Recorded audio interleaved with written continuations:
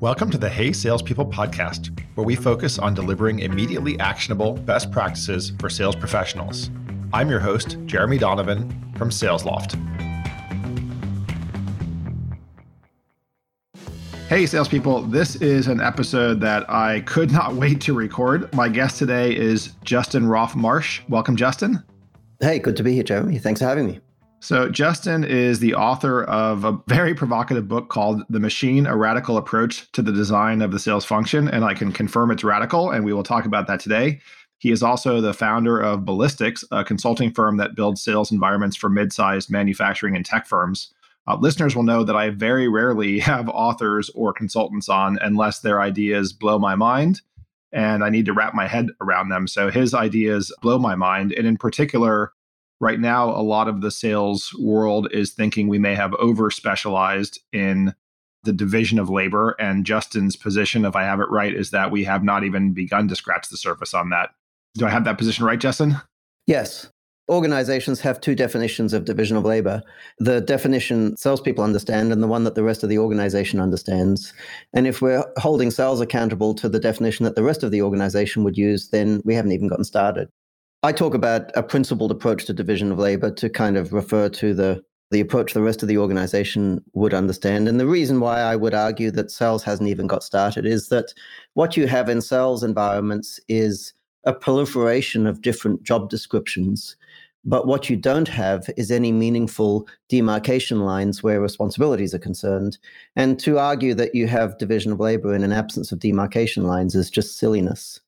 And the reason I claim you don't have demarcation lines is ultimately in most sales environments, salespeople are responsible for everything. So you have customer service reps. What are they responsible for? Well, performing transactional tasks, of course, unless the tasks are difficult, either for technical reasons or because you have an angry client, in which case responsibility automatically leapfrogs back to the salesperson, which of course means there was never a demarcation line there in any meaningful sense. The same thing applies with lead generation. You know, who's responsible for generating leads? Well, marketing, unless it's really hard, in which case it's salespeople. So no demarcation line there either. I think that's fair. I do think salespeople are doing many of these complex tasks. You know, just to frame the obvious here, and I'd love you to challenge maybe each one of the roles and redesign them. You know, the traditional now B2B SaaS or tech sales structure is you've got SDRs who are prospecting, AEs who then pick it up from the discovery phase and move that through to opportunity management. Sales engineer maybe gets involved along the way if it's a complex solution. They hand that off to implementation. The customer success managers, CSMs, come along for the ride and continue to help with non-commercial success. There's also often support teams who are the reactive side of the non-commercial motion. And then you've got account managers, right? And or renewal specialists who will do the commercial piece post-sale. Let's put an asterisk against three of them because there's three of them that I'm going to have a radically different take on. So the first one would be SDRs, and the second one would be sales engineers, and the third one would be customer success. If we discuss each of those, you'll see where we depart from sort of the orthodoxy. I know from reading the book, and I encourage folks to read the book and really take your time and think about it, that this is a system. Not just in sales, it's a system that actually spans across to other parts of the company as well. Let's start with SDRs. So one of the first things you said was the SDRs should be fired and or have their roles reconfigured. So tell us more about that. Yeah, realistically reconfigured. So there are two possible scenarios. One is where you're selling something that's ridiculously simple to folks who are not discerning purchasers. And the other is a scenario where you're selling something that's reasonably complex to discerning purchasers. In the first environment, you shouldn't have a sales team at all. No sales team. Just, run ads online, list your products on Etsy or eBay or whatever the appropriate marketplace is, get rid of salespeople and give the margin back to the market in the form of lower prices. And your organization will be certainly better off in that scenario. Now, if you're selling something complex to discerning purchasers, the last thing that you want to do is have a 22-year-old nincompoop have the first conversation with a prospective customer. Because the nature of sales engagement is that in order to get to a second conversation, you have to do a good job of the first conversation.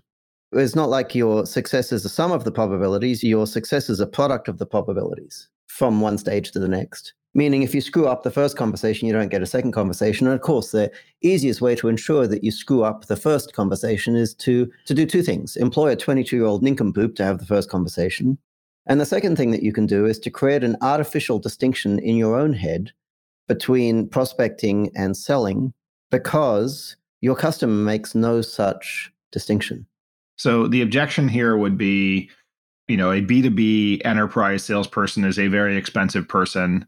And the reason that you have SDRs, right, is to fill their calendar in a much less expensive way. And secondly, that buyers, for better or worse, have been conditioned that this is kind of how the B2B software world works, at least in the outbound prospecting world. Which is fine if you're only trying to sell to people who are in the process of buying. But what if you're trying to sell to people who are not in the process of buying? And the other thing is, you talked about filling salespeople's calendars. In reality, that doesn't happen, because salespeople are too busy doing non-sales activities to have anyone fill their calendars. So the argument is that if we want to increase incrementally the number of selling conversations that expensive salespeople have, we can employ SDRs to identify high probability prospects. And it's absolutely true that you can create an efficiency improvement there. And if you're a salesperson, it's understandable that you would be excited about this approach, because from your view of the universe, what you're most interested in is your own personal efficiency. But I guarantee whoever you work for, if they have half a brain, is not interested in optimizing for the personal efficiency of salespeople. They're interested in optimizing the process as a whole. So it's a perfect example of what Deming called sub-optimization. You're optimizing a subset of the process at the expense of the process as a whole. So you don't take percentages to the bank, you take dollars to the bank. So what we need to design the sales environment to do is to maximize the efficiency of the sales workflow as a whole. Now, the reality is, if you insist that prospective customers talk to SDRs prior to talking to a capable salesperson, it's true that your capable salespeople's conversations will be more effective. But it's also true that a significantly smaller percentage of prospects will end up talking to salespeople. So you need a function that does identify high probability prospects, as you just described. No, you need to take the focus off probability. You don't bank probabilities, you bank dollars. So the problem with sales environments is that salespeople focus on talking to high probability prospects. A good percentage of those high probability prospects should have been routed directly to customer service or to project teams and bypass salespeople altogether. They don't need to talk to salespeople. They're already in the process of purchasing. There's no requirement to force them to endure a salesperson. What we want salespeople focused on is the folks who are not in the process of purchasing, or folks who are in the process of purchasing from your competitors. And most salespeople in most environments spend very little time talking to those because they deem them to be not qualified. You need to identify those potential customers who are not in the buying process or in the buying process with your competitors. So someone needs to do that identification. Taking from the book, is that the business development coordinator? Is that No. To start with, forget chapter 1 of the book, where we talk about pairing salespeople up with business development coordinators. If you're SAP or Oracle selling to enterprise, sure, we might adopt that model. But on a day-to-day basis, we never build that model. Maybe once a year, we might build that model for organizations. So the generation of sales opportunities consists of two critical activities. There's more, but two critical ones. The first is coming up with compelling propositions. And the second is coming up with a list of folks to whom salespeople can present those compelling propositions. So the former is the responsibility of the senior executive team, coming up with compelling propositions in our world. And the latter, finding folks to present those compelling propositions to, is the responsibility of a research team. Now, you could say, well, you've just substituted SDR for researcher, and in a sense we have. But in a very important sense, we haven't, because in our world, researchers would never talk to decision makers. Their job is to hunt down decision makers, but not to talk to them. Got it. Okay, so the research team will identify the folks for whom the compelling value proposition or compelling propositions exist, and then the account executive will execute. Yes. Now, the objection from the account exec is, well, this is not a good use of my time. To which I would say, well, hang on, aren't you a salesperson? Because if you actually want to call yourself a salesperson, you have to be prepared to talk to strangers. And if you want to diminish the importance of that activity by calling it cold calling, then have at it. But you better be prepared to experience a dramatic decrease in pay when we take you out of the sales team and add you to the customer service team. Because ultimately, if all you want to do is talk to friendlies, you shouldn't be in sales. researcher finds the information, AE is prospecting. There is no prospecting. The researcher builds a list of targets. A sales opportunity gets pushed to a salesperson. So they come to work in the morning and they see 10 new opportunities in CRM that were pushed into CRM for them that morning. Each of those opportunities has a proposition associated with it that was designed by the senior executive team to be truly compelling. And a pre-approach email was sent on behalf of the salesperson that morning to those 10 prospects. So those 10 prospects are now expecting or semi-expecting perhaps a call from the salesperson. Assuming they secure that first meeting, right now that meeting in the, again, B2B tech world especially, is usually a discovery meeting. Is that the right first meeting? No, it's not. It's only a discovery meeting if you are selling to people who are in the process of purchasing. If you call it a discovery meeting, then you will drive away folks who are not in the process of purchasing. Now, internally, obviously, there's a requirement to do some discovery. But if you reach out to a total stranger and attempt to start a conversation with them with discovery, then it's going to be a very short conversation. If I didn't know you from Adam, Jeremy, and you rang me with a compelling proposition, in other words, just a headline, and I said, okay, I'm curious, Jeremy, what have you got? And you said, well, prior to me telling you what I've got, let me ask you some questions. I'd say, well, good try, Jeremy, but piss off. No, I'm not going to tell you what our revenue is or how many staff we have or what enterprise system we're running at back. What you would need to do is to take that headline that got my attention and flesh it out so that I can see that, yes, you have something of substance that I'm genuinely interested in. Then and only then have you earned the right to ask me some questions. But to characterize that first call as a discovery call is to exhibit a profound lack of understanding of the dynamics of the initial conversation with a genuine prospect. And of course, managers get away with it because their salespeople very rarely have conversations with genuine prospects. They spend most of their time talking to folks who are already walking towards the organization with a fistful of dollars. Our approach would be to say, we don't want salespeople talking to those people. Send them to customer service. We want salespeople hunting for new accounts. So they come into this conversation, right? They are bringing ideas. They are fleshing out their value proposition. The next traditional step after they've done that is often a demo that involves a sales engineer. And of the 3 roles you had asked me to asterisk, that was one of the ones to asterisk. What needs to be redesigned or changed about the role of the sales engineer in today's selling environment? So there are 2 possible scenarios here as well. One is that you're selling something simple. Say if you're a Zapier or SurveyMonkey or something.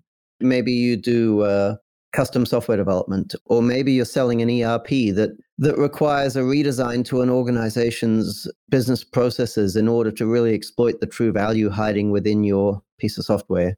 So it's a very complex conversation. So it's only in the latter case that you need a sales engineer. But if you need a sales engineer, in other words, if what you're selling is truly complex, what you need to recognize is that unless you have a person who is responsible for the technical conversation that starts at detailed requirement discovery and continues all the way through to the end of fulfillment, then you will end up with salespeople embedded in fulfillment. So if you don't want your salespeople to be involved in fulfillment, if you want to insist that salespeople spend 100% of the time having selling conversations, then what you must do is ensure that under no circumstances do your salespeople have technical conversations at all, which means they cannot do detailed requirement discovery all the way through to the point of sale. And then post-sale, they need to be responsible for chaperoning the project through fulfillment, because production needs someone who was there from the get-go who they can go to with questions, because in a complex environment, there are inevitably ambiguities in the specification.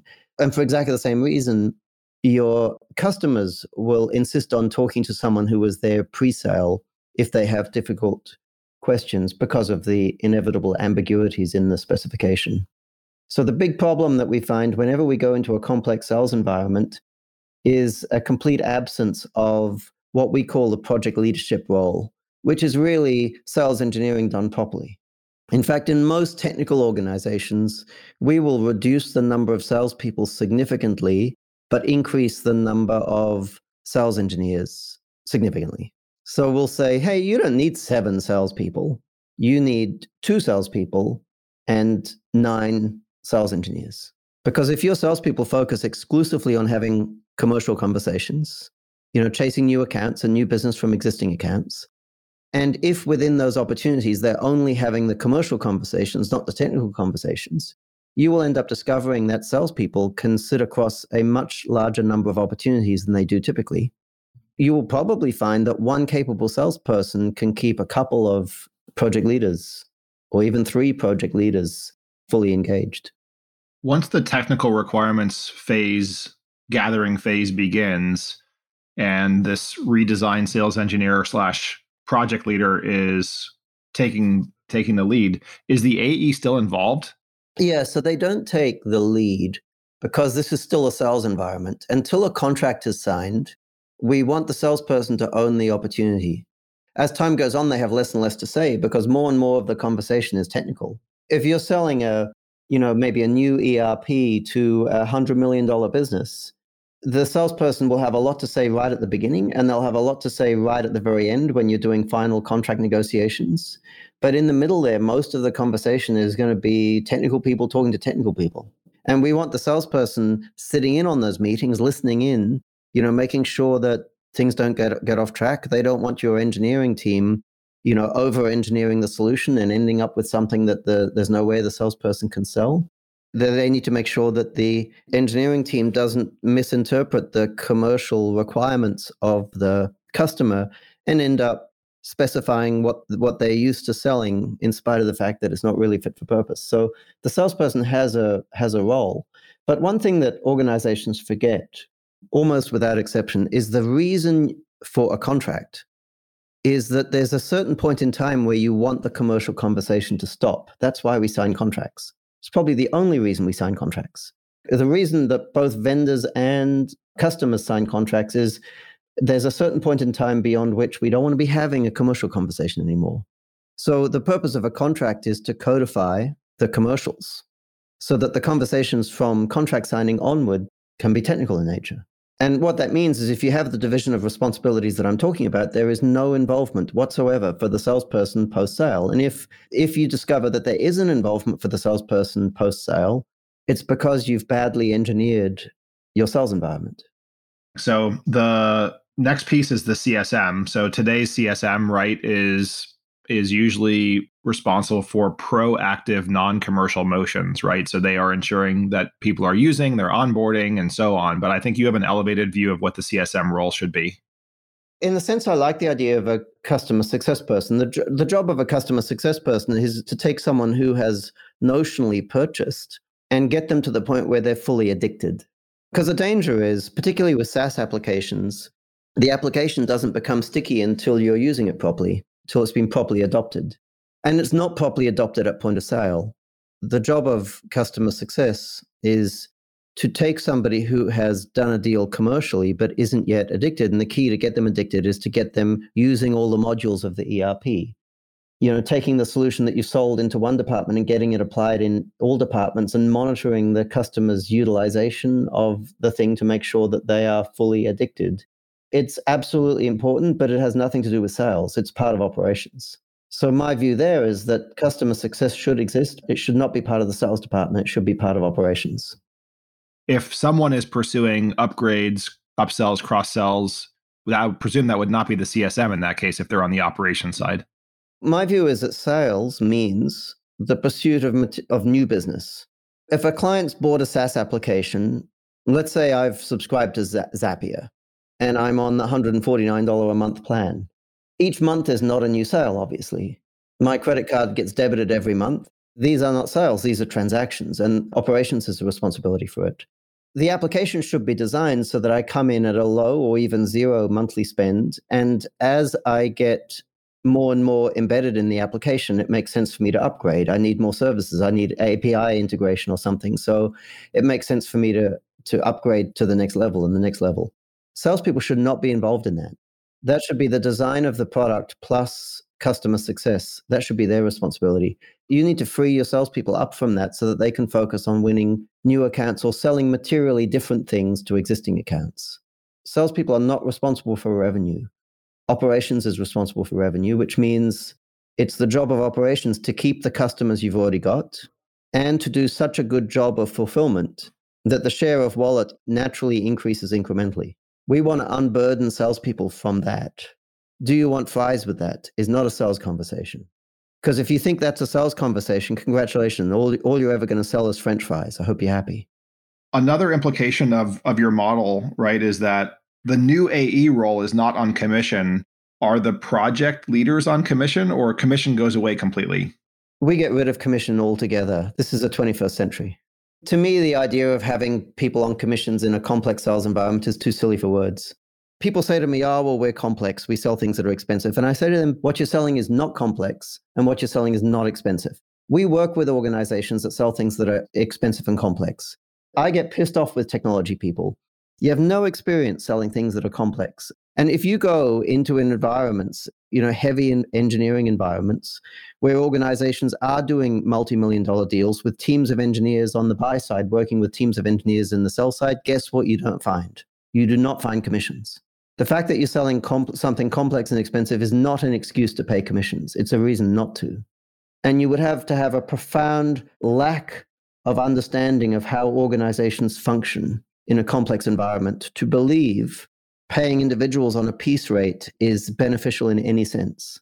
Well, this was every bit as provocative as I expected it to be. Thank you for humoring me as I played dumb asking these questions, but I think I've got the roles now in my head. You've got the researcher explicitly not talking to customers, but queuing things up on behalf of the AE who does all of the commercial work. The campaign coordinator may also be involved there, and we didn't explore that too deeply, but people can, read the book in order to figure that out. And then you've got this transformed sales engineer who's now a project leader doing all the technical gathering, inclusive of proposals, and then a CSM who drives success. So let me just add one thing to the last conversation, because some people might be scratching their heads saying, well, he's talking about piece rate pay as if it's idiotic, but it's not clear why it is. And I just want to explain why. And I think once folks understand this, it becomes obvious. In a complex environment, you always need to be on the lookout for sub-optimization. And we touched on sub-optimization before. And that's where you improve the efficiency of a subset of the process. And in a complex environment where you have multiple parties involved in doing something, whether it's sales or fulfillment, or in this case, we're talking about a combination of sales and fulfillment, you don't want piece rate pay at all, because piece rate pay is designed to cause sub-optimization. Why would we pay someone on a piece rate? Well, we pay them on a piece rate because we want them to work as hard as possible. Why do we want them to work as hard as possible? Because we assume that if this particular individual works as hard as possible, they will increase output. So we're assuming that output is a function of that individual's rate of work. That is rarely the case in a complex environment. The reason why the assembly line was revolutionary is not just because it moves work to the workers, but because it forces all of the workers to work at the same rate. And in a complex sales environment, sales is not an activity performed by a person. Whether you like it or not, sales is an activity performed by a team. So the idea that we're going to single out one or two members of the team and put them in an environment where they are incentivized to maximize their personal efficiency, their personal rates of work, and therefore their personal efficiency is guaranteed to sub-optimize the performance of the team. It's clearly a fool's errand in a complex environment. You could try this for yourself. Set yourself up as a consultant and promise improvement in the performance of software development environments, and go and talk to your clients and suggest to them that you improve the output from their software development teams by putting developers on commission, and see how long it takes before they throw you out of their office. Because you know that you'd be thrown out immediately. And the reason you would be thrown out immediately is because the idea is idiotic. And the reason the idea is idiotic is that in this day and age, individuals do not write software. Teams of people write software. And because software is such an incredibly complex endeavor, those teams of people need to be very, very carefully coordinated and carefully managed. And the idea that we'd have one or two individuals being paid on a piece rate, paid according to the number of words of software they check in each day, it's too stupid for words. We're going to have to stop it there. I will ask the audience to please continue to learn by reading this most provocative and interesting book, The Machine, by Justin Roff Marsh. If people do want to learn more about ballistics or get in touch with you, Justin, what's the best way for them to do that? Well, you could type my name into Google. I have a blog called salesprocessengineering.net. Ballistics website is ballistics.com. So they can hit me up on Twitter or LinkedIn. Type my name into LinkedIn, you'll find me straight away. Brilliant. Well, thank you so much for your time today. More than welcome. Hey Salespeople is a production made in partnership with Frequency Media. I'm your host, Jeremy Donovan. This podcast is available on Apple Podcasts, Spotify, and wherever podcasts are found. Thanks for listening to the Hey Salespeople podcast.